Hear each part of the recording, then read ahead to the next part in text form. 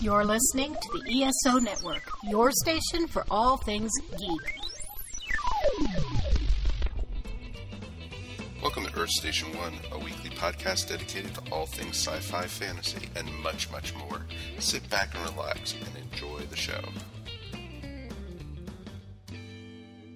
Hey there, everyone. Welcome to another episode of the Earth Station 1 podcast. That's right, folks. We are back, and we had a loss of a true legend in the comic industry recently, and I thought it was only appropriate that we dedicate a show to the man who pretty much brought to you the Batman that we know and love today to life. He has worked on a lot of the stuff that you saw on the TV show Arrow. You saw he was amazing, and who we're talking about, of course, is Denny O'Neil.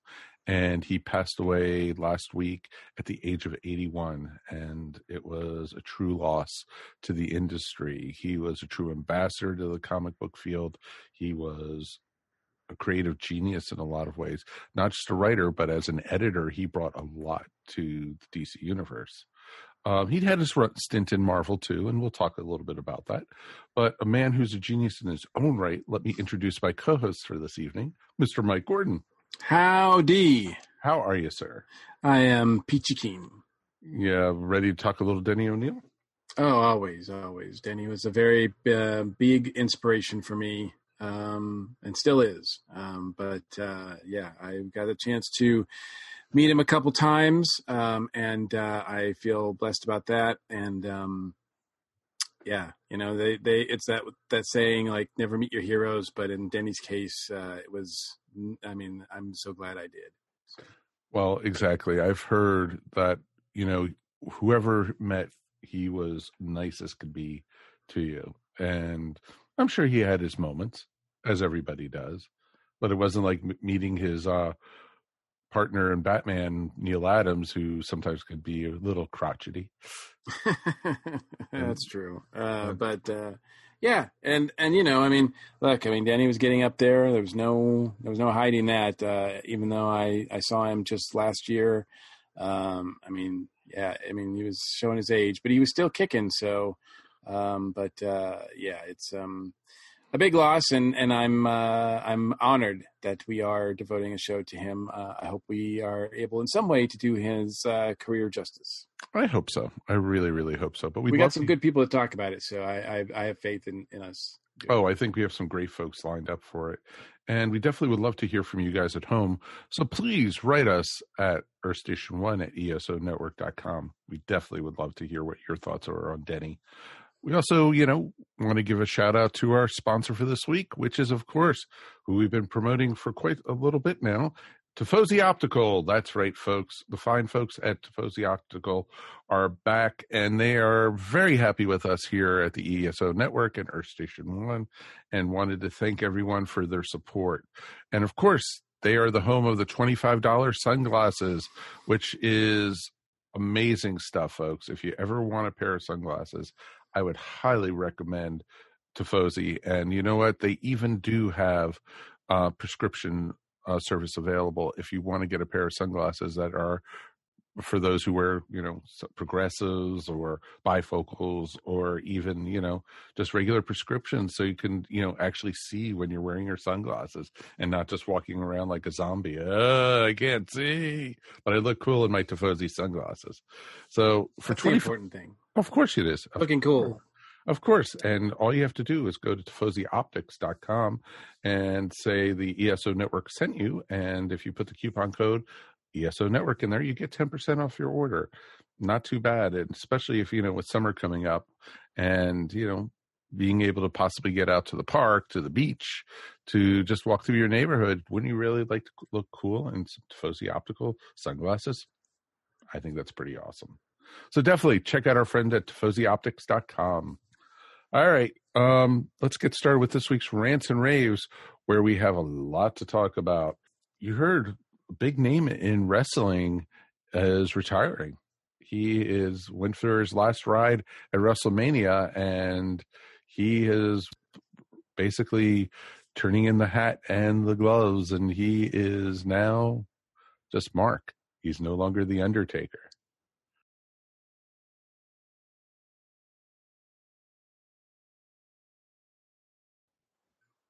Yeah, I've been watching the series on WWE Network, Last Ride, and it's been a great documentary series documenting in the last couple years of him being active in the ring. And I did find it odd that he announced his retirement at the end of the documentary. I know that, things being what they are, I don't know how it was originally supposed to be written. Maybe the Raw after WrestleMania, maybe. If they had gotten a chance to do WrestleMania in front of a live audience like they wanted to, we would have had maybe a great match between him and AJ. And then maybe the next day he would have announced it or something like that. I don't know. I don't know what the plan was, but it just seemed like kind of an odd thing. But, I guess him just going into the Performance Center and making the announcement there probably wouldn't have gone over great either. So I don't know. It's kind of a weird way to just announce it. But, yeah, apparently it is true and real this time. We'll see. We thought he was done a few years ago and a few years after that. And after that, he had a pretty rough last couple of years. I'm not going to lie. Some of those matches were downright ugly. No, they weren't pretty at all. Some of them, especially like that one he had against Goldberg, was just hideous. Yeah, one of the worst ever. And, it's unfortunate that he wasn't able to cap his career off with a live, actual match. But the video match, the sort of cinematic match that he and AJ did for WrestleMania was really fun. It was one of the highlights of the weekend, I think. Oh, I think it was one of the best parts of that weekend. And it was a good capper to the first night of WrestleMania. And, it was pretty awesome. And, I fully expected him to retire after his streak was broken. And, sure. I thought it would have been proper to do, didn't expect it to be Brock, but, that's cool. And I'm just happy that, he's satisfied with his career and he's leaving on his terms, not that he's being forced out or anything, because that can get really ugly. And even with, the last couple of years being rough or whatever, look, no matter what, that his legacy will not be tarnished. 30 plus years, I think, as The Undertaker, main eventing almost every pay-per-view he was on, staying with one company, creating one of the best characters that's ever been created in pro wrestling. It's just amazing. I must admit that I was not I was trying to think of the first time I ever really recall seeing The Undertaker. And since I didn't get into pro wrestling and the WWE in particular until much later, until the Attitude Era, I was aware of him, but I wasn't really, I couldn't say I was a big fan or anything, because I just didn't know. I didn't know. I didn't see his debut. I hadn't seen any of his matches. I can't even remember, if he was part of, that stuff that I saw in the early 80s with when Hulk Hogan and Hulkamania was running wild. So, but I imagine I know you were watching it from a very early age. Do you remember his debut? Did you see some matches that were early on? I remember before he was even in WWE, because where I grew up in Maryland, they showed a lot of the NWA stuff. Mm. And he was there as Mean Mark Callis. He was not even the Undertaker yet. Mm. And then I remember him showing up as the Undertaker at it was the Thanksgiving show. Wasn't it Survivor Series? Yeah, it was Survivor Series. He showed up for the first time. And I thought, oh, that's a neat gimmick, a dead guy and carry the guy, it was Pole Bearer, who I knew as Percy already from watching AWA when we were in college and everything. And because he was Percy Pringle. But it was neat to see him as, Pole Bearer and holding the urn coming out and doing the whole gimmick and everything. But then, I went away from wrestling for a little bit. But then I remember when I was working in radio, I was working as a board op, probably 1990, 1991. WWF at the time was doing commercials, and it was a commercial for everyone remembers their first time with first kiss, your first date, that type of thing. And then it goes all creepy, and the first time with the Undertaker. And they had the thunder in the theme, and it was like the Ultimate Warrior was going up against the Undertaker at the Capitol Center in Washington, DC. It was pretty awesome. And just to hear the commercial, I was like, that's when I started getting interested again in his character and started watching during that period. And, I saw him all the way through from when he had the cult under him, and, and after, kidnapping Stephanie McMahon, and, the whole, thing with the underworld and everything. And then he became the American Badass. So yeah, but I watched him from afar. I wasn't like, oh, the Undertaker, he's the reason I'm watching WWE, type thing. But yeah, so I knew him from way back when, which is pretty awesome. By the time I was really getting invested in the WWE, like I said, it was the Attitude Era. He was, I do remember his debut as the American Badass character. And it was just awesome. The time that I think the 2 times I saw Raw during that time, I went to a live Raw performance.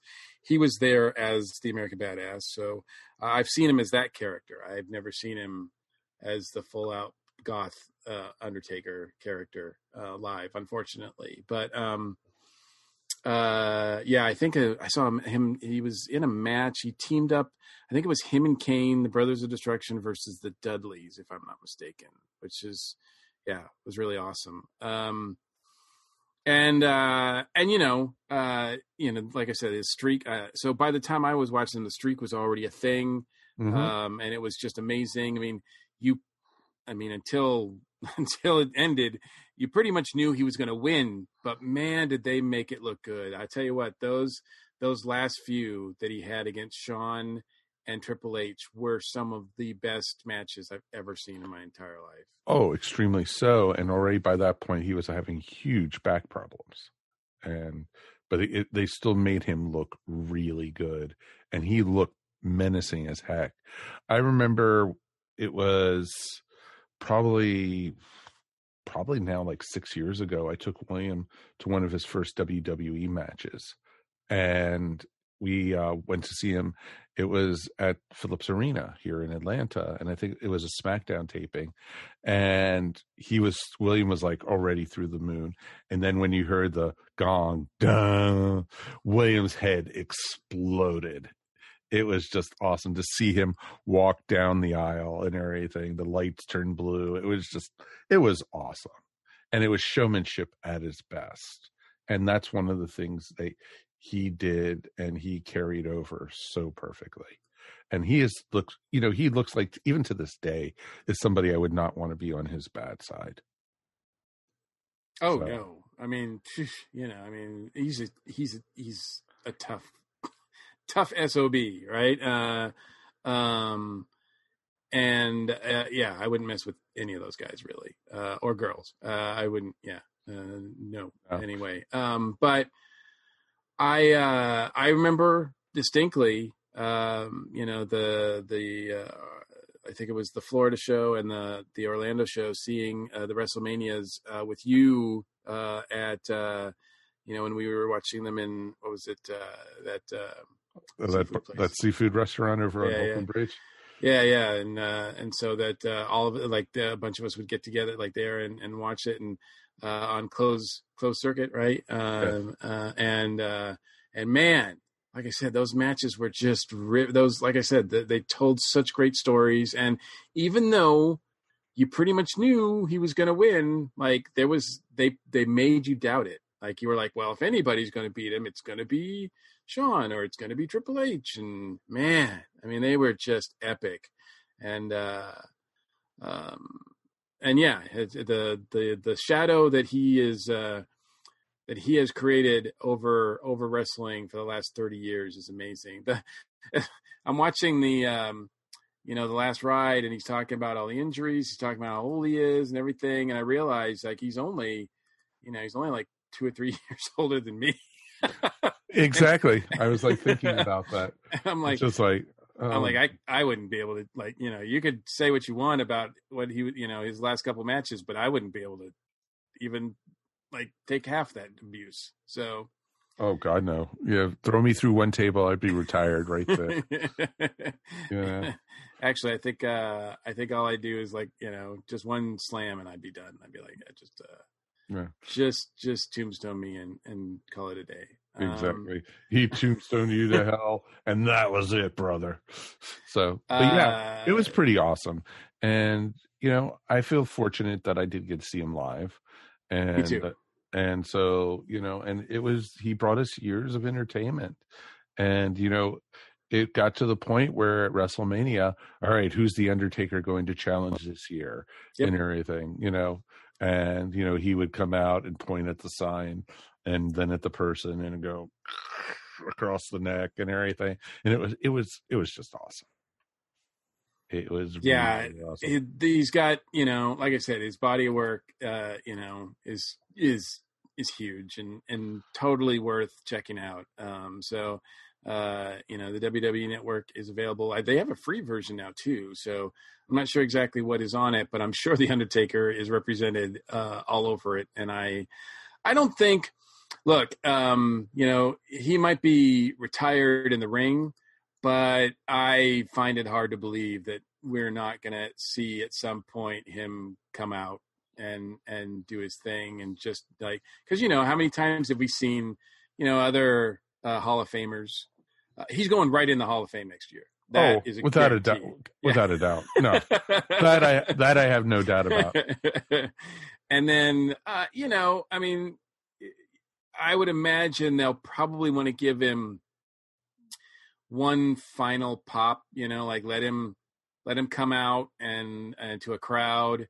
It would be great if it was at a WrestleMania, maybe WrestleMania 2021, just because, he I think he deserves it. He deserves one last pop from the crowd. Well, if you had a dream match, who would it be against? What, another one? Yeah, well, no. If in WrestleMania 2021, you could pick anybody that he can go up against. I don't want to see him in the ring again.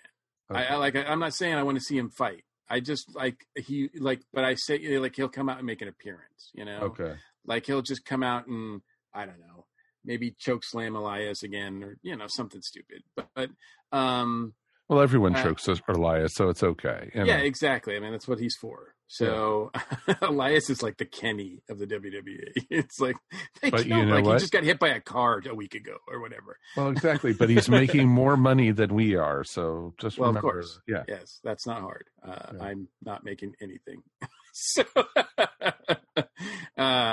but look, I bottom line is that he's one of the best.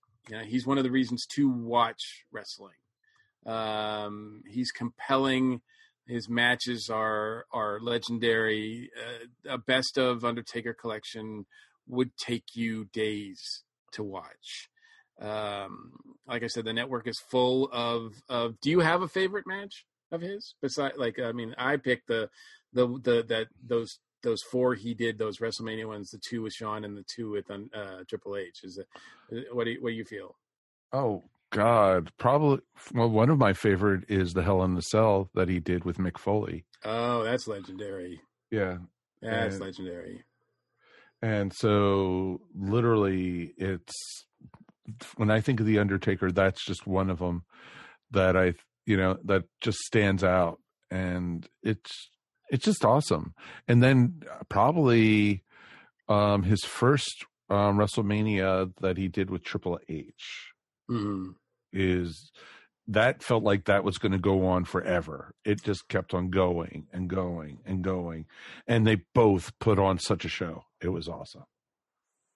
So. And I love his team up with with Kane, the Brothers of Destruction. Of course, they had feuds, and various angles over the years. But to me, like when the Brothers of Destruction come out, it's like it gives me goosebumps. I think that's one of the best teams ever in wrestling. Well, exactly. So, I think we have a lot of archives to go through. And I think you have definitely, to remember what The Undertaker did. It's pretty darn awesome. Yeah, he's definitely earned his rest and relaxation. It'll be interesting to see where Mark pops up next, what he does. I don't know what the next chapter is, if he's just going to remain quiet or if he's going to help out at the Performance Center or, I imagine his ties with the WWE will not be cut completely. I imagine he'll be used in some sort of role if need be. I think he does work. I think I've heard he does work well with the younger guys. So, hopefully they use his knowledge and he just lives a happy life with his family. Because the other thing that was devastating around the same time as WrestleMania is that he lost his brother, like right before WrestleMania this year, and that weighed on him too. And I don't know if now I think he has, but he had to process that and do the WrestleMania thing, and it really didn't want it was just, and COVID was happening and he was away from his family, and it was just a tough time for him. So I'm sure that's not the way he wanted to go out. But the documentary series, The Last Ride, I think it's 5-6 episodes, something like that.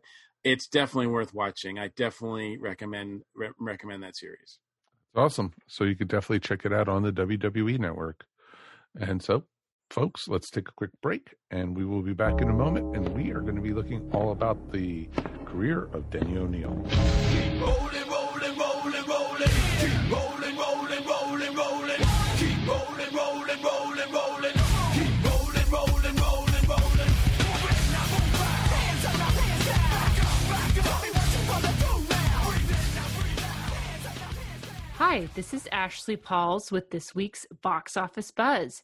We've got some new movies coming out on streaming services to chat about this week. The first one we're going to take a look at is the family fantasy film Artemis Fowl, which is coming out on Disney+. Now, this movie was originally supposed to premiere in theaters, but it's probably for the best that it didn't, because I have a feeling it would have been a box office flop. This one is not getting great critical responses. Rotten Tomatoes was pretty brutal, calling it a would-be franchise starter that will anger fans and befuddle newcomers. Ouch. It's really a shame, because I enjoyed the Artemis Fowl book series that this movie is originally based on. I listened to the audiobooks while working on a home project and found it to be a really fun story. In case you're not familiar with the original concept, it's about a boy genius who interacts with these fantasy creatures, kind of still in a modern setting. Think of it as a little like Men in Black meets the Chronicles of Narnia. Anyway, I always feel bad for an author when their book series just doesn't translate to film that well.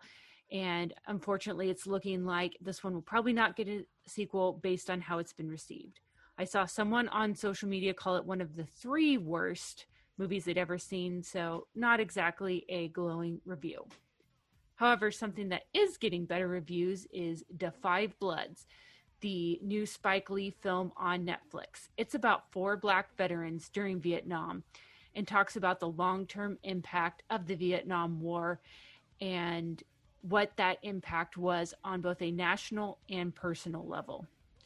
Finally, we have the comedy drama The King of Staten Island, which is getting good reviews, not quite as good as Da 5 Bloods, but certainly better than Artemis Fowl.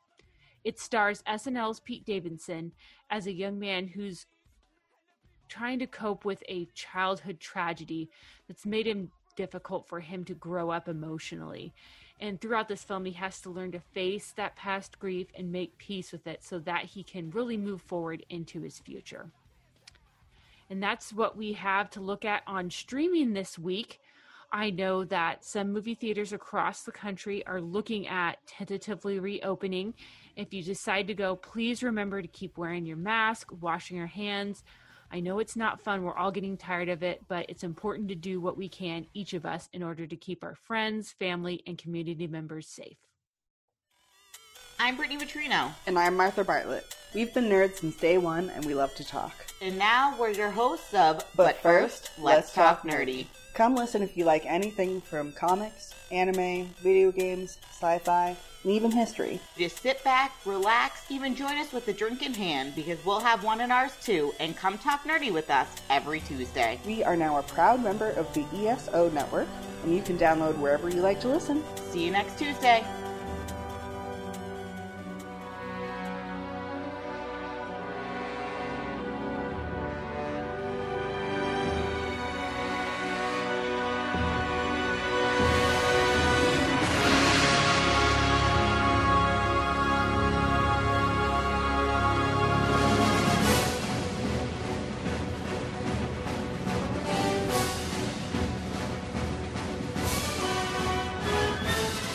Hey there, everyone. Welcome back to Earth Station 1. And now we're going to talk about the life and times of one Mr. Denny O'Neil, who started work in Marvel, actually. It was his first real comic job, and he working under Roy Thomas, who brought him on. And basically, probably, 1965. So you're looking at 55 years. And that's just an amazing career that he had. But he's mostly known for his DC comic work. And Mr. Mike, you ready to take it away? I am, but first we have to introduce our two guests here with us. Once again, we are blessed to have someone from Chicken Town. Kevin Elders is back with us. Hello. And a reminder, the winner of Earth Station 1 comic book trivia, right? I got the belt. Yeah, it's true. I do believe, yes, I do believe you're holding the belt. But I've heard the Undertaker's coming out of retirement to take you on. Yeah, he probably... Is it 24/7? Is that the rule here? Exactly. Undertaker might be a little stronger on Marvel stuff than me, so I'm probably going to lose the belt. But now it's mine. It's mine. I think we're under some sort of contractual obligation now to have someone from Chicken Town every episode now. I have all the questions ready for you, Kevin. So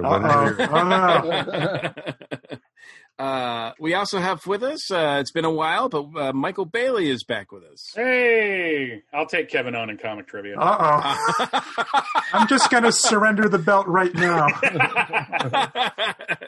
That's a smart move. Yeah. Oh, talking about it, this could get ugly real quick. There is so much to cover with the life and career of one Denny O'Neil that it's going to be tough to do in the time allotted, but I want to get right to it and talk about, if you would, your first sort of awareness, or maybe the first story that you read that Denny was involved with, your sort of introduction to Denny O'Neil. We'll start with you, Kevin. Do you recall what that might have been?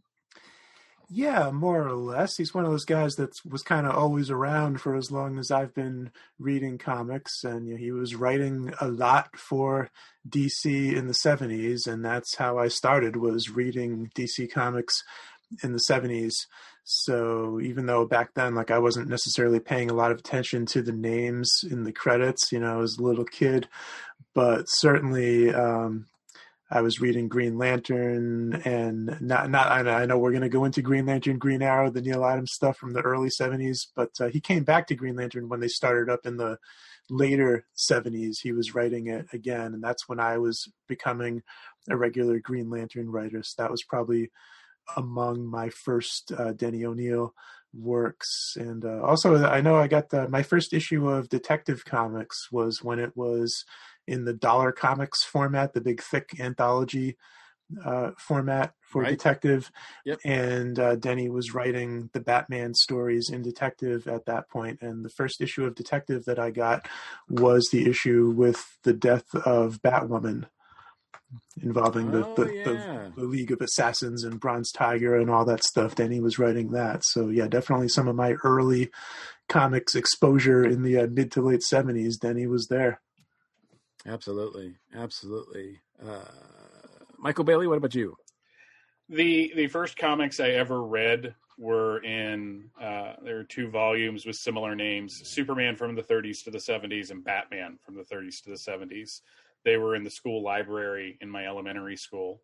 So 2 of the first comics I ever read were Denny O'Neil books. You had Secret of the Waiting Graves in Batman from the 30s to the 70s, which 7-year-old Mike was really creeped out by. I just want to I just want to say that him drawing on the tombstones at the end really freaked me out.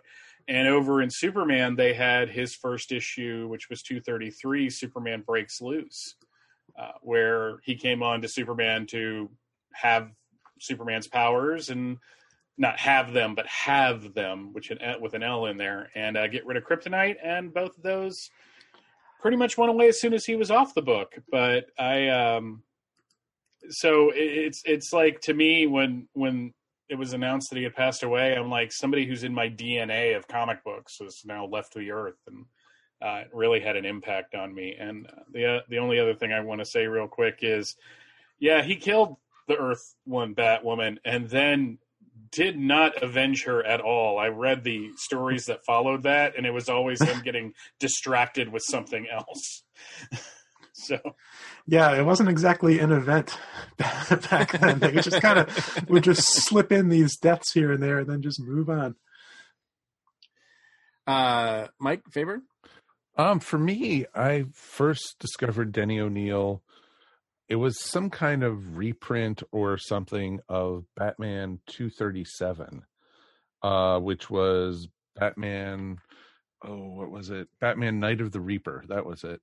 And it was, I liked it because Batman was going up to Rutland, Vermont to the Halloween parade.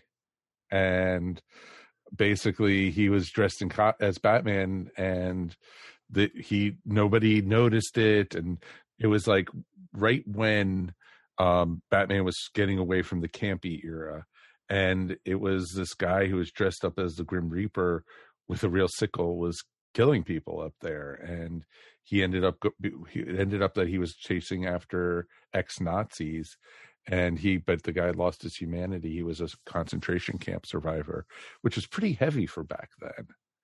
And then it was pretty amazing to read, and I was like hooked from that point, with between Neil Adams' art and Denny's stories and everything was just awesome. And then I started reading the reprints of the Green Arrow, Green Lantern stories, and it was just awesome. His stuff was just like nothing else I had read. We had said similar stuff about Roy Thomas, but it always felt like Roy Thomas was more of the space out there type of guy who then sometimes went to, had a love for World War II heroes and such, where Denny got gritty and dirty. He, literally was right in the trenches with Batman right beside him. It was awesome. Yeah, much the same, particularly with Kevin.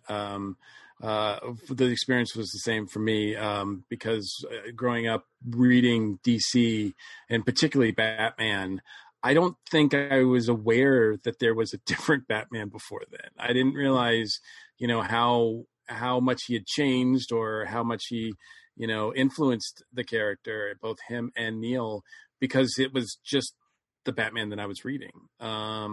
The first, I mean, it's hard for me to place exactly what, because I wasn't paying attention to creators at the time, but I do know that, and I had 1979, they came out with a Best of DC Blue Ribbon Digest. These were smaller digest comics, not quite, just a little bit maybe wider than paperbacks. And this one celebrated Batman's 40th anniversary.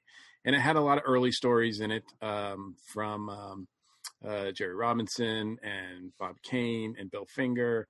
But it ended, it was, I think right on the cover, it says something like, including a novel length battle with the Joker, story. And that was a reprint of Joker's 5-Way Revenge.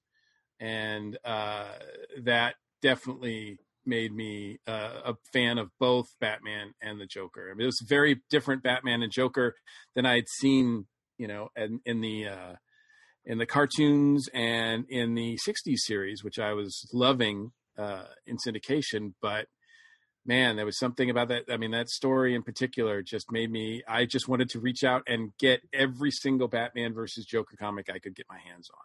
and I still kind of feel that way. But I've been reading Batman and Detective pretty much pretty consistently ever since then. So yeah, it definitely for me it was his influence on the Bat books, but then later on, he did so much. There's, like I said, so much to talk about. If we go in order, like Mike said, he started out at Marvel. Is there anything regarding his Marvel work that you guys feel should be addressed or pointed out? Michael Bailey, do you have anything there that of note? Not that just springs to my mind. He was brought in by Roy Thomas and was kind of writing things that Roy and Stan weren't writing. So it was like Millie the Model, and he wrote a couple Doctor Strange stories. So I don't think, and some Daredevil, but I don't think he made any kind of like big impact. There's no story from that era that it's like, ooh, it's a Denny O'Neil story. No, that would come later. Yeah, I think the only thing that I saw looking at the research was that he and Neil Adams revived Professor X and X-Men. So I would imagine that was probably a kind of a big deal. But I don't know how it was treated. I'm not a big X-Men fan, so I don't know if that was, how that was written or what that looked like. So I think one of the interesting things about his career, dating back to that first stint at Marvel, is just the fact that he was there at that time, because that's unusual. Like, if you look at just the history of creators getting into comic books, there's a gap in the 60s where not a lot of people are getting into comics, because the people making the comics in the 1960s, for the most part, were the same guys that were there since the 40s. Mm-hmm. That was the same bunch of guys, those creators. And Denny was among the few who were kids reading comics in the golden age in the 40s. Denny was born in 1939. He's the same age as Batman. So, he was a little kid reading golden age comics. And you could say the same for Roy Thomas, who also got into comics in the mid-60s, and Neil Adams. And that's a short list. It's mostly guys who were a bit older than them or a bit younger that grew up on the 50s and 60s comics that came on late 60s into the 70s, Len Wein and Jerry Conway and so on. So that's one of the things that set Denny apart, is just the timing of his entry into comics was unusual.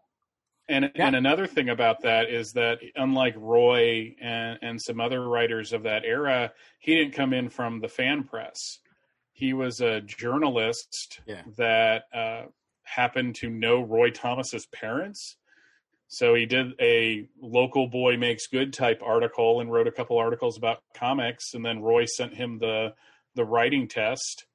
And he did that and moved to New York and started writing for Marvel Comics. So it's, like he comes from a journalism background instead of being a letter hack or something like that. Literally, he showed up in New York and he went to the Marvel offices. And when he got there, it was closed. Nobody was there. It was like, it's a weekday. What's going on?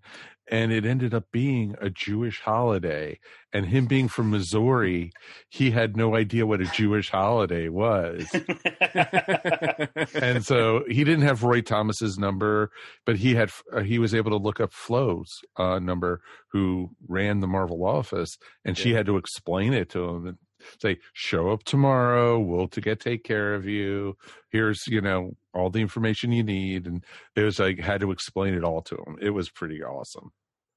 Yeah, I definitely saw that in this history too, that I thought that was interesting, was that unlike Roy Thomas, who was like the ultimate fanboy getting the job, right?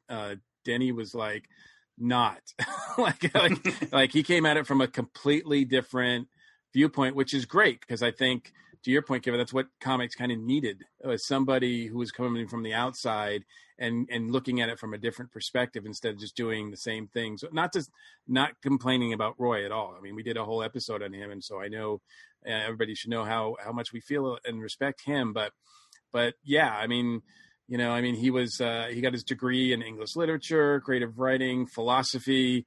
He was a journalist at the, before he went to Marvel, and he just kind of did it he did the test as kind of a joke and got the job. So it was really amazing that he took it upon himself to do the job. I guess it was better paying than his newspaper work in Missouri. I guess it got him to the city, right? It got him to New York. Yeah. Okay, so he's in Marvel for a little bit. Then he goes, while he's at Marvel, he does some work for Charlton under a pseudonym. So, because he doesn't want Marvel, I guess, to know. And then he gets work at DC, and then history starts to be made. I don't know much about his work at Charlton during those years. Do you guys know anything about that? I think it was a lot of it was pre like The Question and pre, Blue Beetle and stuff like that. I don't think he worked on any of those. Yeah, I don't really know. Yeah, I think the most interesting thing about it was that his pseudonym was Sergius O'Shaughnessy, which is from a Norman Mailer novel. Oh, wow. That he, because he was a really big fan of Norman Mailer, and he had seen this. I actually got this from the horse's mouth years ago at DragonCon. He had seen a play somebody had adapted it into a play the night before. So since it was before Neil Adams said, "I'm not doing a pseudonym," like everybody would do a pseudonym. Like Gene Colan, I think, was Adam Austin when he worked for other companies. So, O'Neill, of course, chose this really esoteric, like kind of flowery name. And that's a name that he used even once in a while, even at DC. If there were, for whatever reason, if there was a book that he didn't want his name to be on, he would use that. There are some DC books floating around out there with the name Sergius O'Shaughnessy as the writer. Interesting. I wasn't. That was all new to me, actually, when doing this. But and his Charlton work, probably most importantly, is that he was working with Dick Giordano, and then so when Dick Giordano jumped over to work at DC, he brought in the guys that he knew from Charlton, guys like Jim Aparo and Steve Skates and Denny. Yes, absolutely. That's I was going to say, like, I think the biggest thing to come out of his work at Charlton is that he went to DC. It got him the job at DC, really. And also under kind of unfortunate circumstances as well, because I know Denny has told the story of he had no idea at the time that the reason DC was hiring new writers is because they had cut loose a bunch of their old writers because some of the older guys were asking for health insurance or some additional silly things like that. Yeah. Could you help us out with some benefits of some sort? And DC's response was, we're not going to give these guys work anymore. Let's hire some cheap young guys instead. And that's why they were phasing out guys like John Broome and Gardner Fox and Arnold Drake. Yeah, some of these names you stopped seeing in the credits. Now, Denny had no idea that he was replacing guys that were just looking for a little financial help. So Arnold Drake. He felt bad about that years later. Yeah, Arnold Drake quotes Jack Leibowitz, who was still one of the high muckety-mucks at national periodicals at the time. And apparently Leibowitz was like, when he was talking to them, he's like, hey, guys, I kind of side with you because, I was like not a communist, but, like a rabble-rouser in my youth. And Arnold Drake said the problem is he had a youth of 3 days.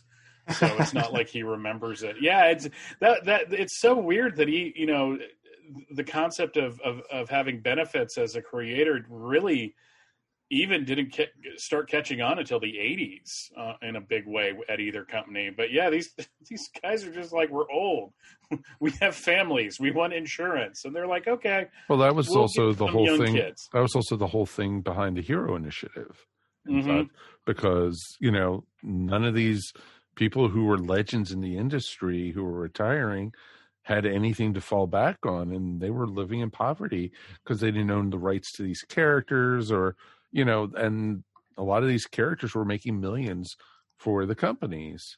But these people these who were were creating guys they'd been writing for DC since the 1940s. Yeah, exactly. And it was 20 years later. It's like, all right, who's next? Exactly. Yeah. You're just a face. Bye. And that's one of the crappy things about it. And it was like hearing an interview with Denny. It was like he said if he knew that was going on, he wouldn't have done it. But it wasn't very well known at the time what was going on. No, it's not like they wanted it public. Because he was like saying they were making something like $11 a page or something to write.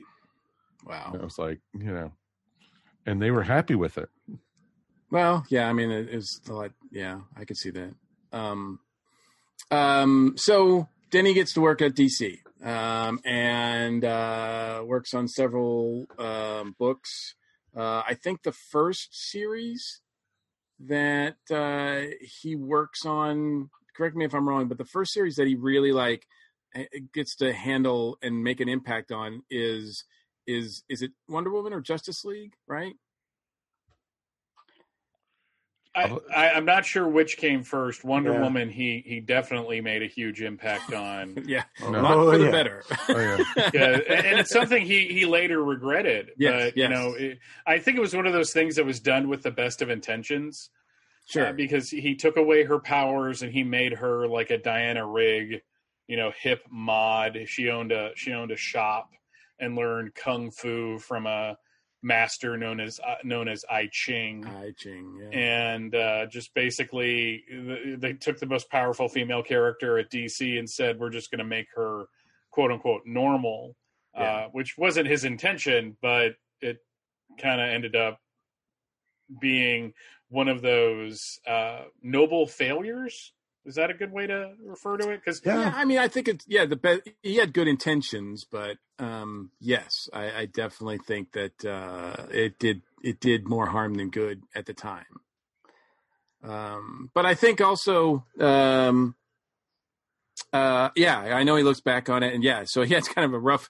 A lot of his early stuff at DC is kind of like eek, those books are. It's weird to read those books now because I've read a lot of that stuff now, and it just feels like it's a different character completely. So I don't know. I mean, he did a major shift to Wonder Woman there, that's for sure. And wasn't that when is that when she quit the Justice League as well? Mm-hmm. Yes. It was right around that same time because it was like they wanted to make changes into the Justice League. Yeah. And got also rid of Martian Manhunter for a long time. Right. So you have your most powerful woman character not only changing in her own book, but then leaving the biggest superhero team, Then they made her go through a year-long trial to get back into the Justice League. Yeah, very, very strange.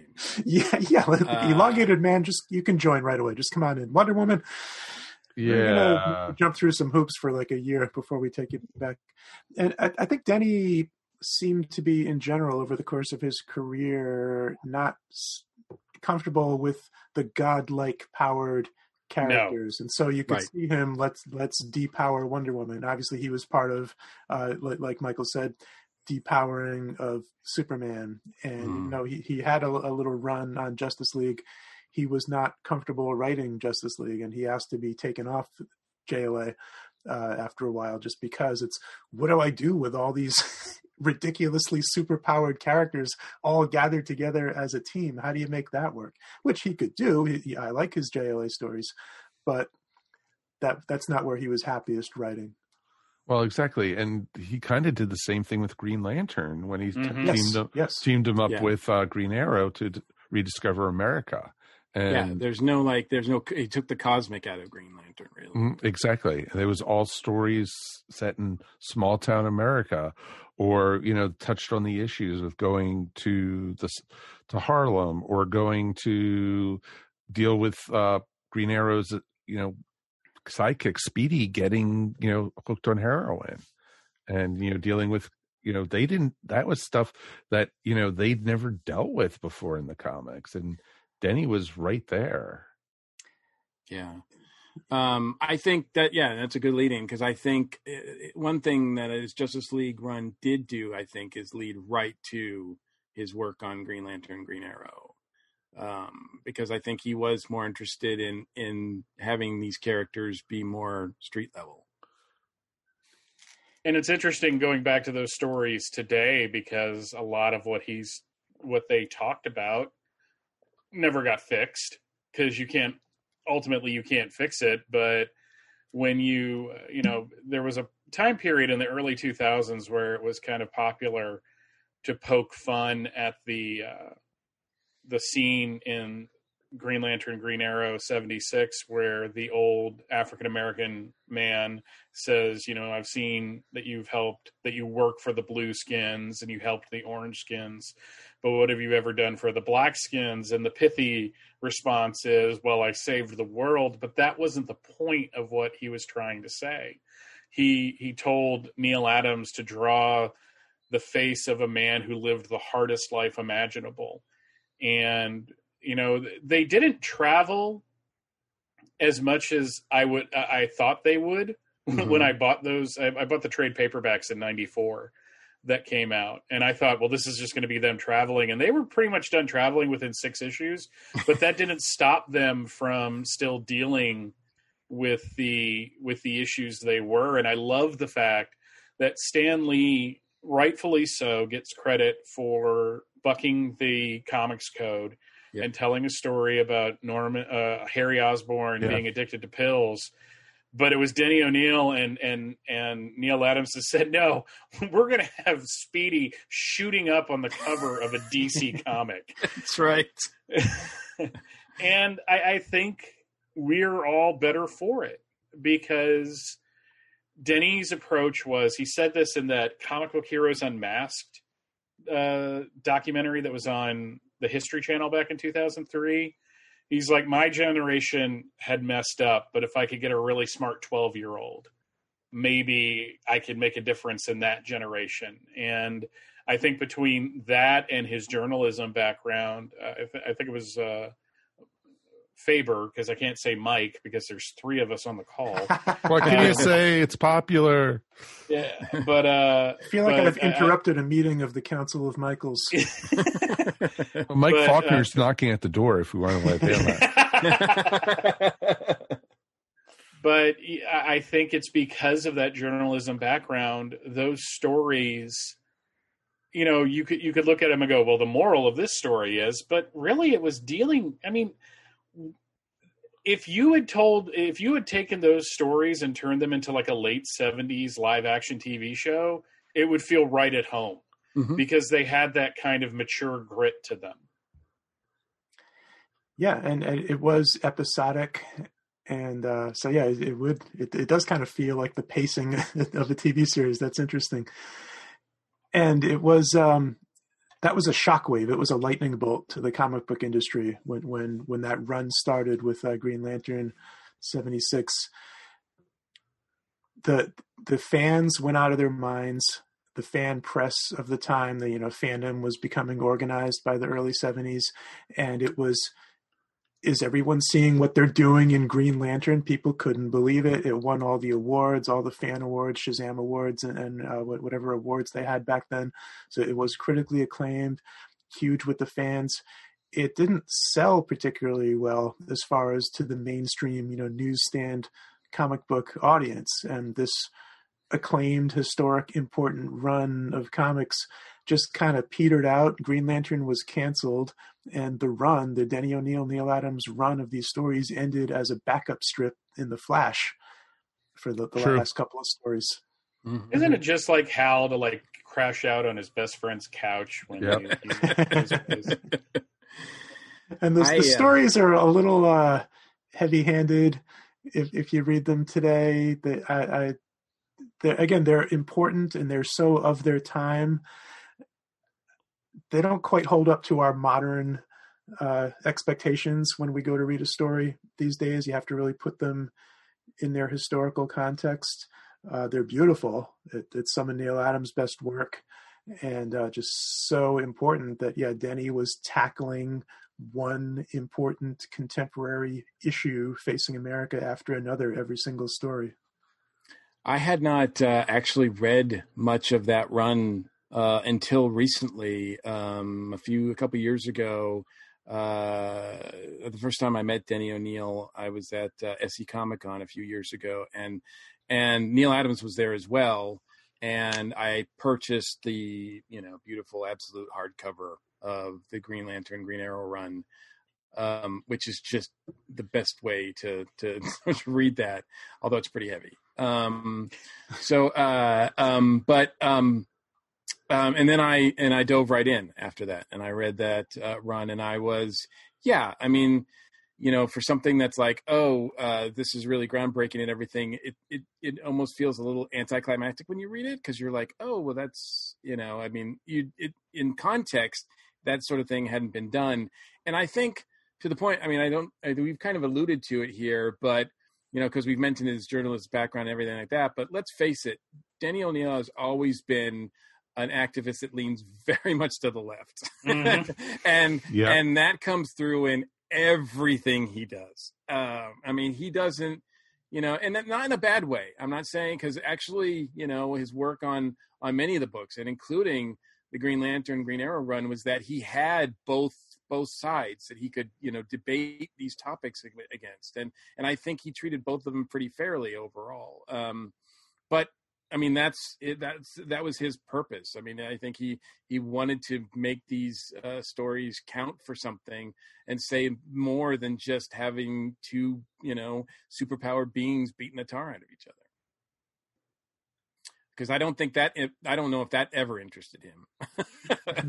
looking at his body of work, I can't see where that ever was an interest to him. It's just to have two big guys beating on each other. Yeah. And that said, Green Lantern was still Green Lantern in these stories. Sure. He was still powered and dealing with the Guardians of one of the Guardians of the Universe transformed himself into an Earthman to ride along with them. That's true. I always call him Ali Oxenfree, because it's kind of a weird name. It was a quartet for much of the run, because Black Canary was along as well. Mm-hmm. All right, so let's talk about his work on Batman. We could do whole months and months of podcasts regarding his Batman run. But, because it's just, I don't know what else more we can say about it, but it's groundbreaking. It's, because prior to Denny and Neil coming over and taking over this book, I think the book had suffered from a lack of direction. The shadow of the 60s series was still on the character, and it took these two guys, separately and then in conjunction with one another to just really bring Batman down to the street level, introduce these characters that, like some mysticism, like with the demon story in and of itself, I think, which was just hugely creative. Yeah, he took Batman and he did two different types of stories. He did the Batman who is on the streets of Gotham, fighting, the dregs of humanity, while also, having contacts all over town and, living in a penthouse apartment, which was, I think, started right before he started writing the book, but it was right around that time period. And then you had globetrotting James Bond Batman with the most James Bond villain ever, Ra's al Ghul. Oh God, It's just like, you have these two kind of different feels, but they both felt like Batman. It's just like... Are you talking about shirtless Batman? Yeah, shirtless, nipple Batman with his hairy chest. And I found out this recently from an interview, because I think, like a lot of people, I started going back and listening to other podcasts that had him on. I did not know that Leslie Tompkins, who he created in the story There's No Hope in Crime Alley, was based on Dorothy Day, one of the people that founded the Catholic Worker newspaper. Oh, wow. And he created her specifically to have a voice that says you don't have to be violent. Because especially later in his life, he really turned to nonviolence. I don't think you would have gotten the Batman stories from the 70s out of the Denny O'Neil of the 2000s. But just having that as a voice in there, though, as, like, this is a woman that, became something else, and people did terrible things to her right around 2005.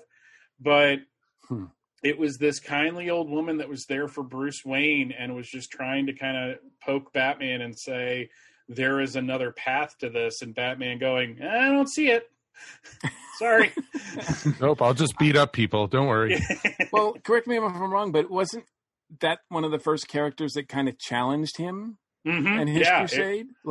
Before that, he was just Batman doing his thing. And then you have this character that's like, no, what you're doing is wrong, and or the way you're going about it is wrong, and you're putting children at risk, and challenging like everything. That was that character really. Yeah, and just the kind of you mentioned the story with the Holocaust survivor. I didn't get that. Oh, try tapping above to. Really? Apparently, Siri is not familiar with the Holocaust. Evidently, not at all. What we just wow. She's one of those, huh? I knew it. Does this really surprise anybody? That just completely threw off everything I was about to say. No, I think it was just having that idea that, in addition to bringing Batman back to like the dark, mysterious creature of the night, he was one of the writers that was working to kind of challenge, who Batman is as a person. Because, I haven't read every single Batman story because I think I'd go mad. I think right around 1954, I would just go completely insane. Well, yeah. But when you look at Batman stories before the Bronze Age, they were very plot driven. They were, this weird thing, this villain is doing this and Batman has to stop him. Even the stories that were right when Julius Schwartz took over as editor, they were all, hey, reader, can you figure out the who did it before Batman can? And it was O'Neill and it was Frank Robbins and the like that just came in and said, no, this is a human being that is, they didn't go like full Frank Miller kind of pointing to the fact that he's a crazy, but I think they pointed to the fact that there's a serious complexity to the character. And I think one of the classic stories that illustrates that was the Batman Nobody Knows, where this like 10-page story where he takes these kids camping, which you probably wouldn't see today because creepy, but oh, come on, he lived with a little boy, come on, and an old man in a cave, as they joke about on the Drew Carey show. But he takes these kids camping and they're all inner city kids and they all have these like fanciful ideas of who Batman is. And he comes out in the Batman costume because apparently to these kids, Bruce Wayne's a cosplayer and they're not scared of him. And he's just like, the only people that are going to be scared of me are criminals. And it's just, that's a self-awareness that you wouldn't have gotten in the 60s or the 50s. No, not at all. And Denny had a huge stack up against him coming off of the Batman TV show and, all the camp and everything to make these characters scary again or, to take seriously. And, and he did it. He succeeded at it, bringing, making the Joker a murderer again, and, horrific and, and, even that, or bringing back characters like Two-Face and stuff like that, because Two-Face hadn't been seen in almost 15, 20 years at that point. Yeah, I mean, he was almost on the television series, but they decided that wasn't going to work. Right. So it would have been difficult. Instead, we got False Face. But no, Mike, I agree with you and I was just about to mention that too. I mean, not only did he change Batman and have someone, really challenge and find out so we can really get to the grits of what that character is, but the whole rogues gallery got an upgrade. And I think, yes, Joker most notably with that 5-way revenge story in particular. But by, making there's every time I think of that story, and it's kind of come up recently in my thoughts too, because every time, especially now when I think of that story, because I think of that image of the Joker standing on Batman's neck. Mm-hmm. And it's just like, it's just like, that's an image that's right there now, kind of relevant in some ways. Not that it has anything to do with it, but it's just a weird kind of image that's similar. But I think, I don't know if now tell me if I'm wrong, but I think he created Arkham Asylum, right? Like this Arkham Asylum is created at this time. So now all the Rogues Gallery, or most of them anyway, don't go to prison. They've all got psychological issues. So it adds a whole different layer to every single one of them too. Yeah, it was originally Arkham Hospital, which is an H.P. Lovecraft reference. Oh, interesting. Cool. And it was basically just like the whole gothic conceit of what Arkham is now was not what it was when it was first created. It was a hospital. It was like any other kind of 70s era medical facility, but it set the stage of having, like you said, a place, before that, the Joker would just go to jail. Yep. And Batman and Robin would show up at the end of the story and make fun of him. That happens so much. It's really kind of, I kind of feel for him after a while. It's kind of interesting though, because Arkham was actually based off of, especially the look and feel of it, was based off of the mental hospital in One Who Flew Over the Cuckoo's Nest. Mm-hmm. And, very shabby, very kind of run down, and not this pristine, hospital where they could be treated. It was, with the doors, with the bars, and it was just amazing. And Denny, put them all together, almost like to make a true pressure cooker for Batman to have to go up against. And ironically, both the Joker and the Penguin were in the movie version of One Flew Over the Cuckoo's Nest. So yes, they were. along with Doc Brown. It's pretty amazing. Yeah. Wow. My head just exploded. It's my trick, guys. Never I do put it that together before. Yeah. No, I'll never be able to watch that movie again the same way. All right. So I think we'll probably get back to his work on Batman as well. But moving on, he also does work on Superman. And as you guys have already mentioned, the first thing he does is, depower him and takes away kryptonite. Which is weird because you'd think that would be at cross purposes, like eliminating kryptonite and then depower, like having if you take away kryptonite, then you take away like his big weakness, right? It doesn't seem like it's going to depower him, but he does other things, right? Doesn't he? He does something where it reduces his powers by a good amount, right? So in the story, Superman breaks loose. The accident that turns all of the kryptonite on Earth into iron creates this sand creature that over the course, and this was very different from the time period, over the course of almost 10 issues is leeching away Superman's powers. And in that, also in 233, Morgan Edge, who had recently bought through WGBS, the Daily Planet, makes Clark Kent a television reporter. That's right. Is that when he had the mobile studio? Yes, that is when he had the mobile studio. And it wasn't until the 1978 movie that he went back to writing for the Daily Planet. So that change kind of stuck around for a while. Mm-hmm. But if you read Denny O'Neil's Superman stories, one, they're written by somebody who really doesn't like writing Superman stories. And I don't say that as being snarky. I'm saying that because Denny O'Neil has said it 1,000 times. Sure, yeah. But it was really a time period where Superman was always kind of maudlin, especially in the 60s, whenever he would talk about Krypton and think about his home world, he would get, you would see the little sob in the word balloon. But it's really weird reading those stories now, because I don't know what Silver Age fans would have thought of that, because they're so different from what was in the Superman title that was going on at that time, before Denny came on. And he takes half of Superman's powers away, and Superman is trained by I Ching, because, if you got a character in your pocket, you bring him out every once in a while. And the idea was, at the end of it, Superman's half as powerful as he used to be, but he's still pretty strong. And there's no kryptonite, which was a crutch that writers relied on. And yeah, both of those didn't last very long. Soon, Superman was flying through the universe again, and kryptonite.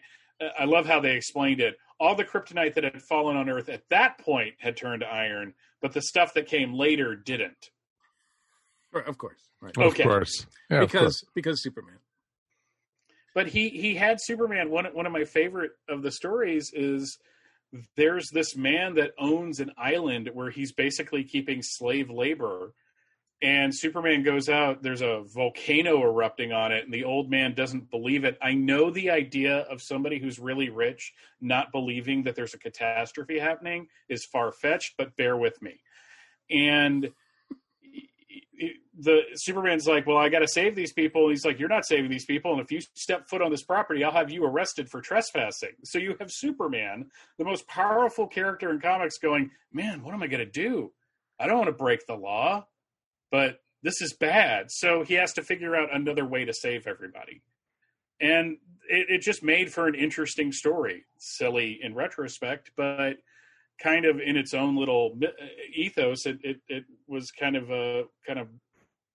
world breaking for the character. And I guess, he would have to be depowered a little bit if he was going to face Muhammad Ali in a sort of fair fight, right? Well, that was under a red sun lamp. Yeah, that was under a red sun. And boy, Muhammad Ali beat him like he owed him money. I mean, that was a brutal fight, which Spider-Man made fun of soon after that, I might add. That's right. That's true. Somebody offered for him to fight Michael Spinks. And he turned him down. So, all right. So after his run, he's successful. I'm not sure exactly why, but he goes to Marvel in 1980 and takes over Spider-Man. Mm-hmm. And I should say. Also, while working with DC in an editor capacity, I think he's working with new talent, and one of those new talents is Frank Miller, and that continues when he goes to work at Marvel, because that's when Frank Miller starts doing Spider-Man with him, and then most notably works with on Daredevil with him O'Neill editing, right? Because I think, O'Neill wrote Daredevil for a year, 2 years, and then I think that bridged the gap between Frank's run on that book, I think. Mm-hmm. He also worked on Iron Man during that part, and he actually introduced Obadiah Stane to the series from the first Iron Man movie. So and guilted Joe Quesada into a check when the movie came out. My dad, one of my favorite stories. If I'm correct, and I apologize if I get this wrong, but Denny was very open about his alcoholism. Yes, he was. Yes, and I believe he said in an interview that he took an editorial position because he needed stability in his life to kind of get over that. And I think that's when he went to Marvel, because they offered him a staff position. Because like you said, he was writing Spider-Man. He was writing, I think he did some Doctor Strange as well. He did a team up with the Punisher in one of the Spider-Man, either specials or annuals. Mm-hmm. But it was his capacity as an editor that I think he kind of got evened out a little bit. And I think that's why when he was working on Iron Man, he had Tony relapse into his alcoholism because he didn't think they dealt with it properly. And to a certain extent, if you read Demon in a Bottle, Tony, it's like a episode of the Brady's in the late 80s where Marcia's an alcoholic at the beginning of the episode, but at the end she's fine, and they never. You're right in his wheelhouse. You're right in his wheelhouse, right there. In Marcia's defense, though, that was fake Marcia. But But he thought that it was put up in a nice little bow a little too easily. So not only does he have Tony fall off the wagon, he puts James Rhodes into the Iron Man armor For the first time. And that, like, when you think of what Denny O'Neil did, not only did he have the first Black Green Lantern, he had the first Black Iron Man too. Yep. That's And right. I don't think that character would have had the legs he had later if that didn't happen in the 80s. I think we skipped over it in our Green Lantern talk. But yeah, John Stewart was introduced as part of that run. Yep. Green Lantern. Yeah. Yep. During that era. And I think of the unenviable task. He's editing Daredevil, and he's basically put in a position where he has to choose between Roger McKenzie, who was writing the book, and Frank Miller, who was drawing the book. And he goes, I'm going to go with the kid drawing it because that's what's getting it. And then he has to follow that as a writer. Yep. And they're not bad issues of Daredevil either. No, they're not. It is, yeah. It is like it sort of feels like an interlude though. But yeah. The other thing that's I didn't know this until after he passed, and I saw headlines with this when he was at Marvel due to the licensing they had and making the Transformers comic and all that. He was the one that named Optimus Prime. Yep. Yeah, it's one of those things where was it Hasbro that originally did G.I. Joe and Transformers? Yeah, I believe so. Yeah. Yeah, when they came to Marvel Comics, they had nothing. So basically, it was up to the creative people at Marvel to name all these characters. It's kind of funny when you think about it. Yeah, that was often the case with those toy line comic books. It's like, I don't know, it's a bunch of toys. You make the story, you make it up. It's boxes hitting boxes. What do you want? Exactly. Yeah, I think he was pretty humble about it too, as far as Optimus Prime goes. I know Kevin Smith asked him about, he's like, you created the name Optimus Prime? And Denny was like, did I? I guess I did. Yeah, whatever.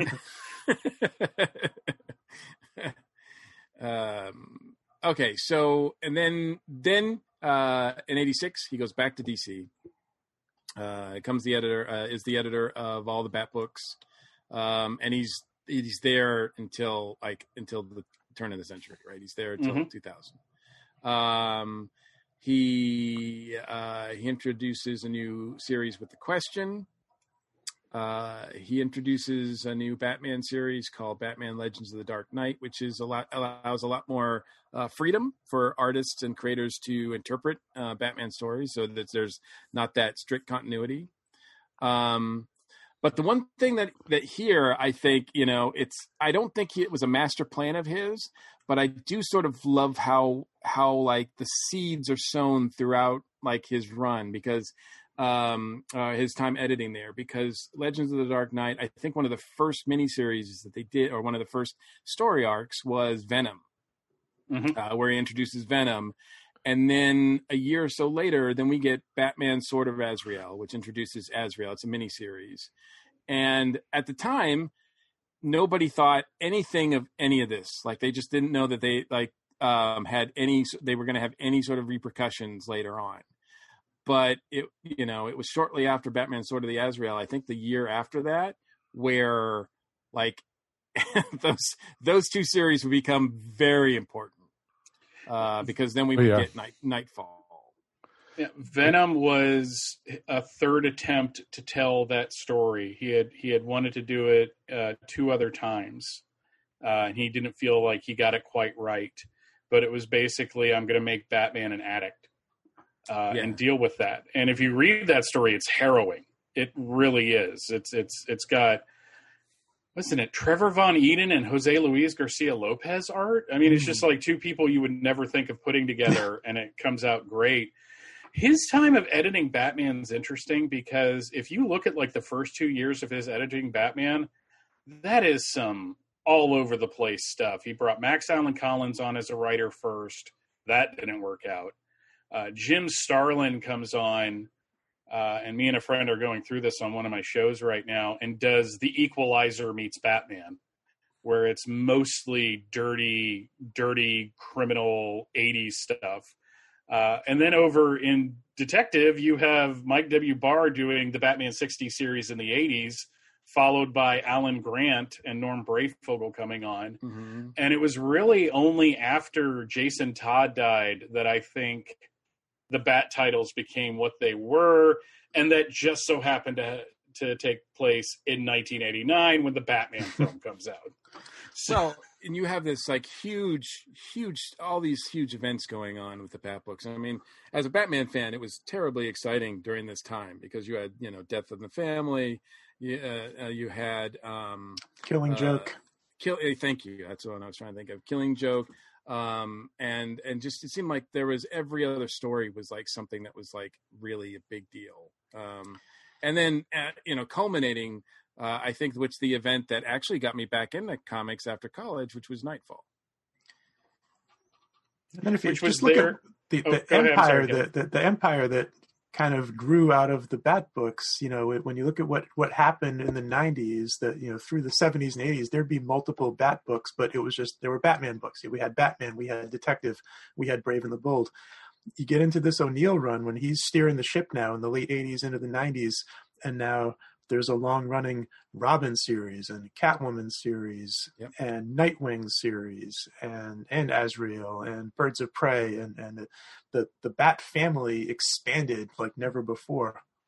Yeah, and they're all consistent, I think, because I was getting all of those books, and none of them, all of them were good reads. And so when they crossed over, there wasn't like this weird feeling, and they weren't, continuous. Like the Superman books were all like numbered, and all like 4 of those books were, you read them as chapters in an ongoing story, where these titles were unique to themselves, but yet all sort of fit into this universe that he was holding over, which I thought was pretty amazing. Yeah, it was, if you look at the Superman books as kind of the alpha, the Batman books were the omega, where Superman managed to get creative people to work together, producing what is ostensibly a weekly comic, to where Denny O'Neill's like, we're not going to do that, so I'm going to get a guy that's going to do creepy, kooky, and altogether ooky style stories. I'm going to put him with Kelly Jones. I'm going to have Chuck Dixon do whatever the heck he wants on 3 or 4 titles, and just pair him with some fantastic artists, and he'll do the detective stories. And then you got Alan Grant over in Shadow of the Bat doing the psychologically driven stories. So you could read all 3 and it's great, or you could just read one part of it and it's great. Yeah. Alan Grant working, I think one of the big writers here during this time period was Chuck Dixon, and then allowing after Nightfall for was it Kelly Jones and was it Doug Munch to take Doug over Mensch, for a while, which was amazingly stylized and a big shock too, and yet it worked.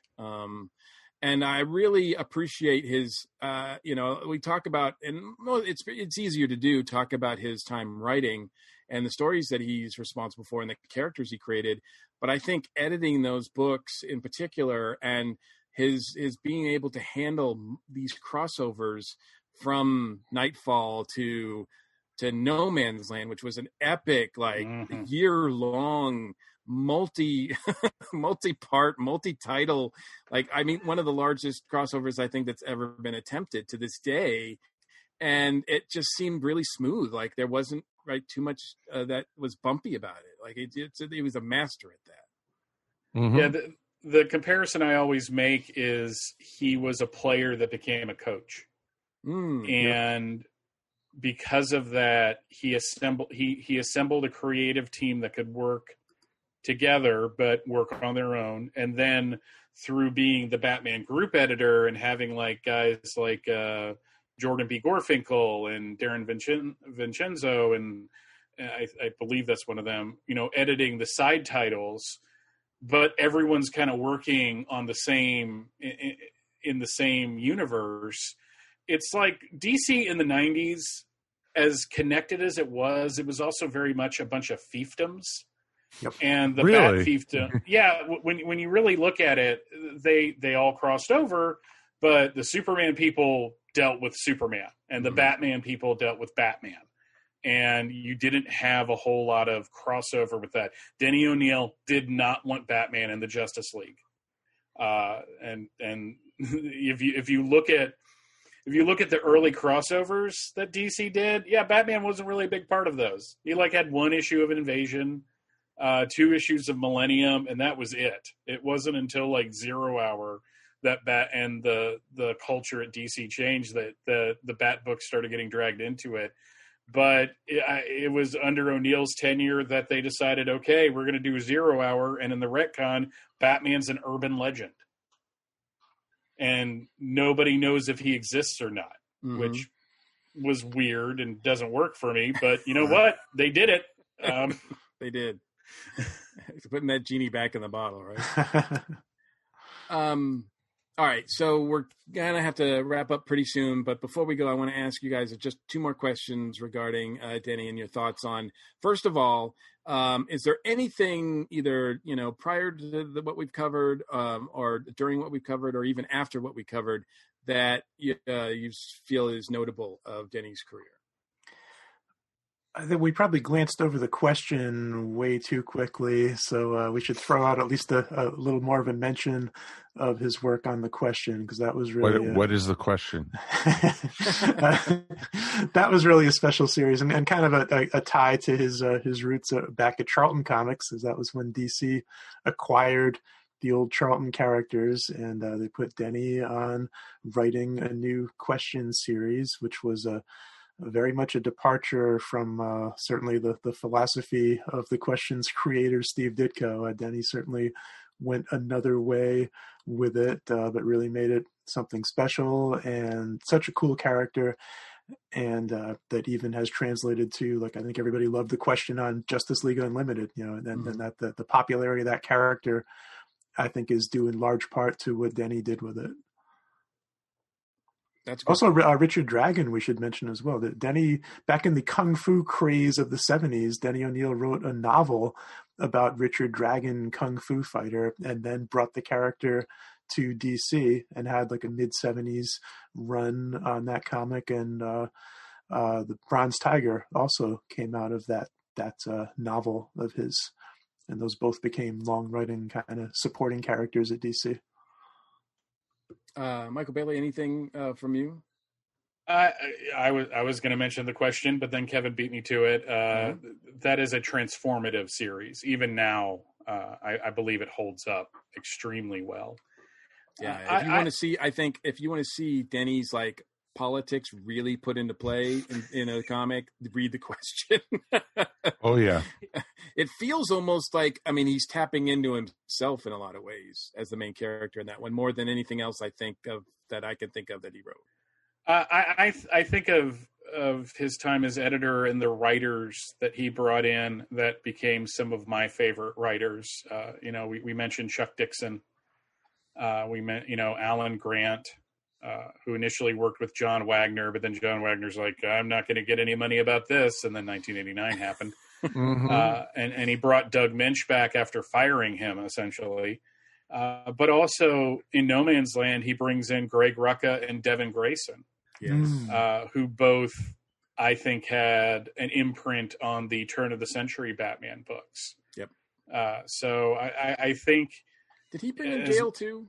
Is that him? That was a little after him. After that? Okay. I wasn't sure if she started during Denny's time. Yeah. Gale was really brought into DC Comics because of Jeff Johns and Jeff Loeb. Okay. From what I understand. Yeah, that's a good call. Okay. But when you look at the idea that he was able to juggle all of those titles and make them consistently good, I think that's the mark of not only a true creator, but, an editor of what an editor is supposed to do, is get the right people into the right positions, let them tell their stories, but kind of bang them back into play if they start getting out of bounds. Yeah. Mike, anything that we've left out that you want to mention? No, Denny was just a very, very complex man who was very, very, very talented. And, his work, shapes what you see in the movies nowadays. you wouldn't, if there was no Denny O'Neil, you would have never gotten Batman the movie or Batman Begins, and all these different versions of Batman that we see on the big screen nowadays. That's thanks to Denny O'Neil. And you basically, when you see it and you're watching and enjoying it, this is one man whose vision was guided but brought to life, a whole universe of the Batverse that we're living with right now. Absolutely.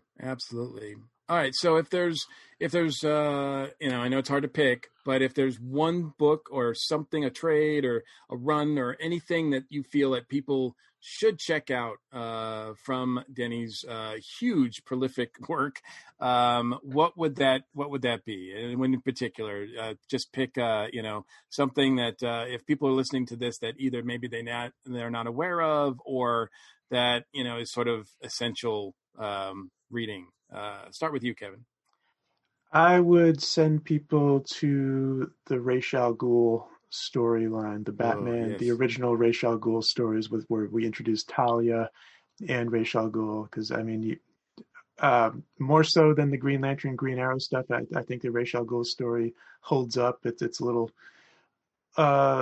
easier to read, I think, to our modern sensibilities. And as Michael said, it plays a little James Bondian with the world traveling aspect involved, plus a little detective work, plus just the introduction of this major character who has had such a lasting impact over the last over the years at DC and beyond. And the last round of Batman movies, the Christopher Nolan movies, certainly those were, Ra's al Ghul was there, and then in the TV series now, both in Gotham and then spilling over into Arrow, what a major part Ra's al Ghul played in those. So a very important character, and I reread that story just this week. So I'd go back to the original Batman Ra's al Ghul stories. Awesome. Michael Bailey? I would recommend Venom. But what I would recommend, it's with a caveat, try to track down the original trade paperback, not the current one. It's still pretty cheap on eBay, because the new one does not have the introduction that Denny wrote for the original one. And I think that it's really informative of the story. But just read it, because it's, like I said, it's one of the most harrowing Batman stories I have ever read in my entire life. Yeah. The fact that he fails to save that girl is devastating, and it just gets more devastating from there. Yes, exactly. Like, that's the light part. That's just the beginning, right? But yeah, I didn't know that about the trade, because I have the original issues and I've just always gone back to read those. But maybe it's worth checking out the trade just to get his intro to it. Mike, Faber? I'm thinking, I was going to do the Green Arrow, Green Lantern crossover, but the Absolute is beautiful. It is beautiful, and it is a great, great story. But I'm actually going to go for his run on The Question. Nice. I have those 3 trades, I think. Mm-hmm. It is groundbreaking work. The artwork, the story that Denny wrote is just awesome. And he literally took, from a very clean cut type, reporter type, person for Vic, was it Vic Sage, right? Yeah. And then taking him to finding, into becoming, at the end of the series, he wrote the whole series all the way to the end. And, he had long hair. He took the character, and the character ended up dying at the end of the series. And so he literally took it from birth till death, and it was just awesome. He died at the beginning of the series too.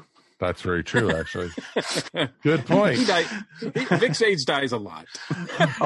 Also, for Watchmen fans, there's an interesting chapter in that Question series, because the first time a Watchmen character appears amongst regular DC Universe characters was in Denny's Question series. There's a dream sequence with Rorschach. which was appropriate because the question was the inspiration for the character of Rorschach. That's a whole different story on itself right there. Yeah, exactly. It is very crazy. Yeah. All right. So my pick for recommendation for people to check out is the DC Comics Guide to Writing Comics by Denny. This is essential, I think, reading for anybody who's certainly interested in writing for comics, writing stories in period. And even if you're a fan of comics, I think you can learn a lot from this book. I've read it, I don't know, countless times. When I met Denny, I had him sign it. But it's wearing out. But it is, like I said, I've read other comic book guides by great folks, Alan Moore, Will Eisner, Peter David, and many others, and they're good.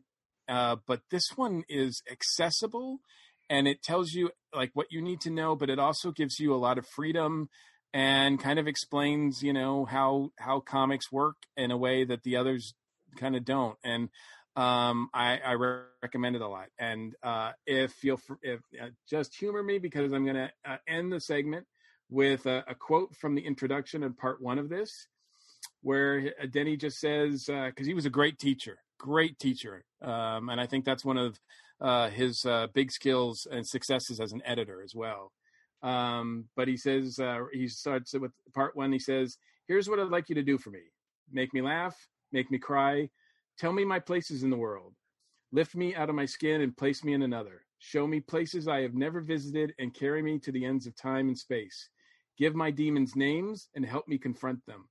Demonstrate for me possibilities I've never thought of and present me with heroes who will give me courage and hope. Ease my sorrows and increase my joy. Teach me compassion, entertain and enchant and enlighten me.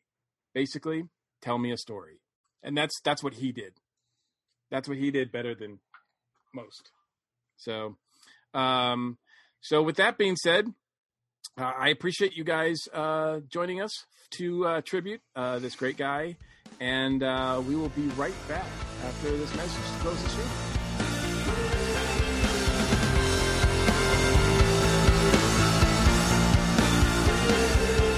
I thought I'd write, I thought I'd let you know. Hey everybody, Michelle here with the Iconic Rock Talk Show, back after a little hiatus. Lots of benefit news in the music news this week. Adam Schlesinger, who was the frontman of Fountains of Wayne and passed away April 1st at age 52 of COVID-19. His friends and fellow musicians are paying tribute to him with an album called Saving for a Custom Van. It has 31 tracks and it's available exclusively at bandcamp.com. Of course, it benefits COVID-19 relief. Also, Lizzo has teamed up with the charity contest outfit Prizio, and for a minimum donation of just $10, you can be in a drawing for a VIP concert experience with her when concerts start up again. Hotel, airfare, whole 9 yards. And in the meantime, she'll video call you and send you a custom vase in the shape of, I don't know, what could it be? This is Lizzo. What could it be? Yes, her booty. Her booty. This is one of the more unique fundraisers for the Black Church Food Security Network, the Minneapolis Sanctuary Movement, and Black Women Speak. Just go to Prizio.com and click the link on the homepage. And on Monday, Global Citizen and the European Commission announced a concert that's going to happen on Saturday, this coming Saturday, the 27th. It is not a fundraiser. It is intended to bring awareness to how the COVID-19 pandemic has disproportionately affected marginalized communities. It's going to be hosted by Dwayne "The Rock" Johnson, Billy Porter, Hugh Jackman, and many others will make appearances. The musical performances will be by Miley Cyrus, Shakira, and together, after they're done, everybody's heads will explode. J Balvin, Justin Bieber, and Quavo.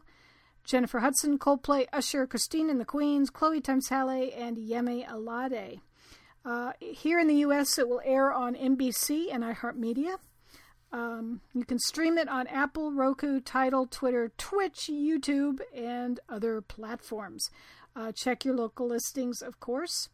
There is a petition available at globalgoalunite.org, urging world leaders to make universal COVID healthcare available. And while you're there, you can enter a drawing to have a personal experience with some notable artists. You don't have to donate. You just have to sign a petition or tweet a selfie. Depends on the artist.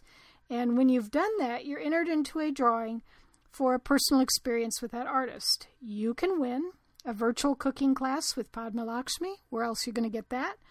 A virtual happy hour with Adam Lambert. How awesome would that be, you guys? A makeup tutorial with Asuka from WWE. Lots more. So go to globalgoalunite.org and check that out. This has been the Iconic Rock Talk Show moment. The blog is iconicrocktalkshow.wordpress.com. My current post, I am talking about a very timely artist and a big influence on hip-hop, Gil Scott-Heron. So that is the Iconic Rock Talk Show moment, and we will catch you next time. Everyone these days could use a little support, and your friends at the ESO Network are no different. With the ESO Network Patreon, the cool thing is when you help support us, it's you who will benefit. With 4 tiers starting for as little as 25 cents a week, you can listen to some of your favorite network podcasts early, hear exclusive content, maybe get some ESO swag, or even possibly take a shot at the Geek Seat. All you need to do is sign up at patreon.com/ESO Network. Welcome to A Geek Girl's Take. I'm your host, Angela, and this week, this Geek Girl is talking about the movie Knives Out. So, I missed seeing Knives Out when it came to theaters, since I rarely go to the movies by myself and always like to go with a friend. Since it has made its way to Amazon Prime, I watched it the first weekend that they had it. I loved this movie, and so many of the actors in it are just amazing. And I knew it was going to be good, but the storyline and the cinematography, holy cow, this film is so wonderful and clever, and you need to put it on your watch list. Daniel Craig showed me in Logan Lucky that he can do some great accents, and he did it again with Detective Blanc in Knives Out. His accent adds to the quirkiness of the character and just overall cleverness of what he is saying and how he is solving the mystery of what went on in the house the night of Harlan Thrombey's death. The storyline of Knives Out is the Thrombey family getting together for Harlan Thrombey's 85th birthday. Harlan Thrombey is a world-renowned mystery author, and we see the actions of the night leading up to the death of Harlan Thrombey. The entire movie is Detective Blanc trying to figure out if the death was a murder or a suicide.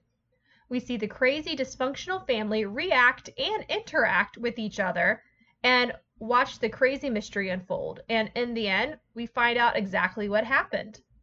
This film is amazingly written and very clever, and I've tried so hard to give a good review of it while not spoiling it for you, since you should all go watch it right now. Like, it's a great late night weekend movie to just pop some popcorn and sit down and enjoy. Well, thanks for listening to A Geek Girl's Take. What will I talk about next week? Well, you're all going to have to listen to find out.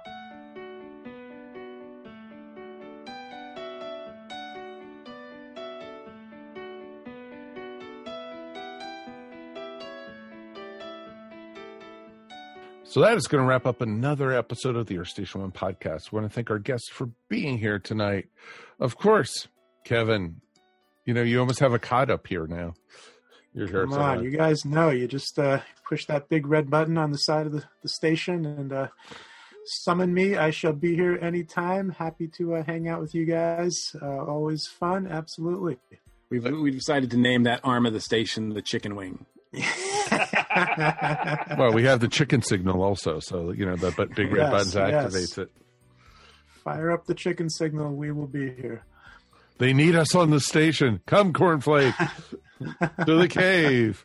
Yes. Bring the iced coffee. Oh man, I got a big glass of iced coffee going in. Could you tell? You could probably tell right over the internet. I heard the coffee cubes. It's okay. Yeah. I might as well throw out a plug for the Flapcast while I'm here, because that's where you can normally find me here on the ESO network, is on my show with Cornflake. We do the Flapcast, a completely ridiculous, silly show here on ESO every week. Check us out at flapcast.net. Excellent. And, of course, Mr. Michael Bailey. Yeah, you can find me over at the Fortress of Baileytude Podcasting Network at fortressofbaileytude.com. I do need to do T-shirts at some point, but yeah, anytime you guys want to have me on to talk about something, I'm kind of like Kevin. I may not have a button you can press where I'm sitting at my desk and suddenly I'm rolling into ESO, but I think I'm closer than Kevin is, like spatially, so maybe that would work. I don't know. It might help. Now, what do you guys have going on your shows? Now, you've just done you just talked about Denny, right, in a recent episode? Yeah, over on the Overlook Dark Knight, which is one of my Batman shows, because for some reason I have 2 Batman shows and 2 Superman shows because I just can't stop myself. Andrew Leyland and I, we have been talking about the Jim Starlin run of Batman, and having a lot of fun with that. We recorded our cult episode. Oh, so cool. good. Couple of weeks ago, and oh my God, could we not talk about politics and current events while talking about that story? And Andy and I just talk about stories we think are overlooked, or in the case of the Joker's 5-Way Revenge, which we did on a crossover, looked over. And From Crisis to Crisis, which is my post-crisis Superman show that I do with my friend Jeffrey Taylor, is coming back soon with some new episodes, including a commentary for the 2.5-hour version of the Death and Return of Superman animated film. 2.5-hour commentaries are not fun. I just want to point that out. That's sitting there for almost 3 hours just having to talk, and yeah. No, totally understand that. No, it's great stuff. I listen to at least 2 of your podcasts, sir, so it's kind of fun. Awesome. I appreciate that. No problem. It's in my rotation. It's like, more Batman. Awesome. And Superman, of course, because, that's the best stuff to talk about. Okay. He's my favorite. No, really? I didn't. Yeah, I know. Shocking. I'm shocked there, dude. All right, Mr. Mike, we made it through another one. We did, and as always, it's my pleasure. Anything you want to shout out about, sir?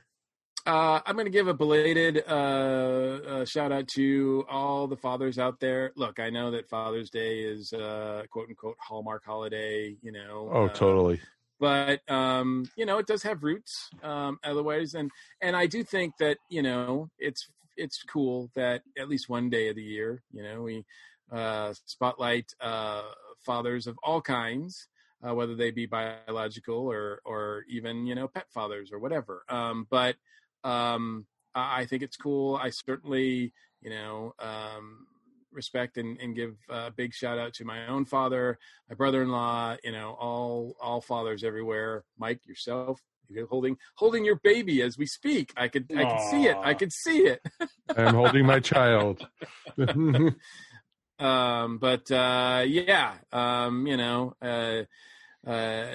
dads just shouldn't be a thing. So anybody who takes the responsibility of being a father seriously needs to be commended.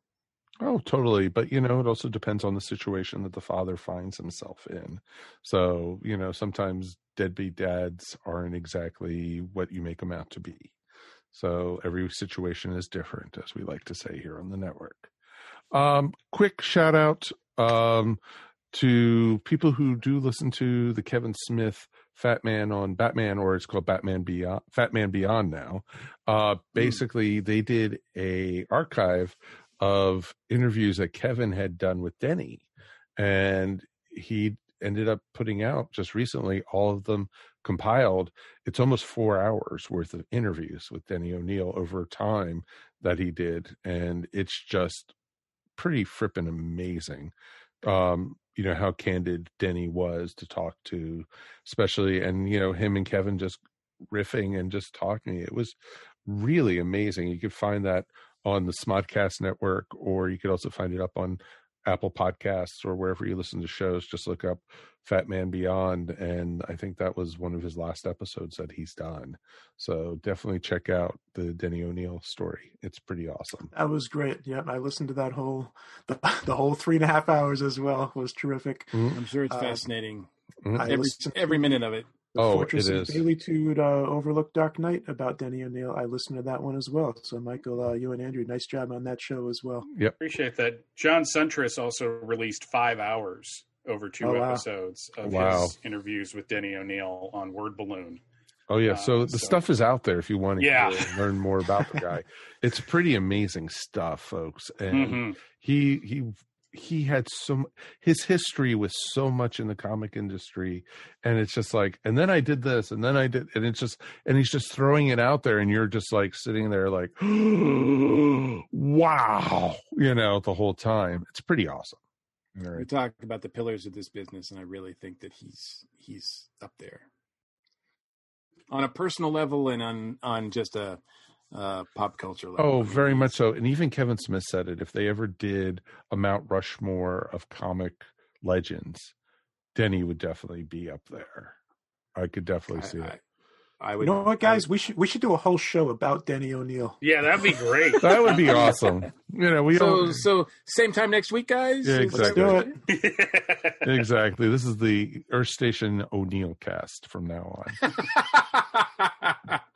So I think it could be. The O stands for O'Neil. Oh, exactly. Oh, Neil. That's awesome. I like it. But we're going to be, definitely wanting to hear from you guys. Let us know what you guys think. Please write us at earthstation1@esonetwork.com. We definitely would love to hear your thoughts on Denny O'Neil. We'd love to hear some of your favorites. I'm sure we missed some of the stuff out there. We couldn't do a show long enough, not hit, we just did an hour. We could have easily done 6 hours standing up on our heads. It would have been easy to do. So I don't know if that would have been as easy for me, but. Well, it would have been fun to see at least, especially because we do have the cameras on tonight. So it's pretty awesome. But please join us again next week. We would definitely love you guys to stop by. We're actually going to do another Facebook Live episode next week. We are going to be doing stories celebrating diversity. So we thought it'd be only proper to do a Facebook Live to get as many people involved as we can. So please join us then. It'll be next Monday night, which will be the 29th.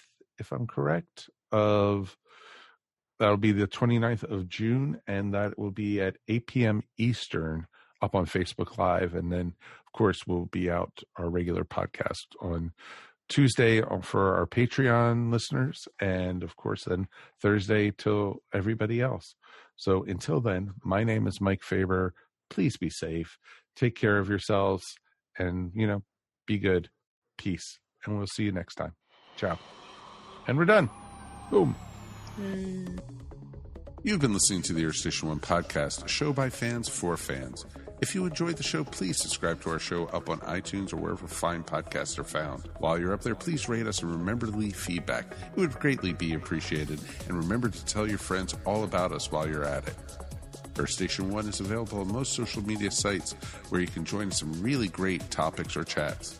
Help support our show by shopping through our Amazon.com link or purchasing very cool ESO Network clothing and merchandise at our TeePublic store. Links to both are found on the top of our ESO Network webpage. Become a patron of the ESO Network by backing us up on Patreon for as little as 25 cents a week. Go to patreon.com/ESO Network to sign up. We want to hear from you. Please write us at earthstation1@esonetwork.com or call us at 404-963-9057. Thanks for listening, and we'll see you next time here on the Earth Station 1 podcast. Peace, and we're done. This has been a broadcast of the ESO Network. Be part of the crew and help support our shows by donating to our ESO Patreon or by shopping through Amazon.com or the TeePublic store, which can all be found at www.esonetwork.com. The ESO Network, your station for all things geek.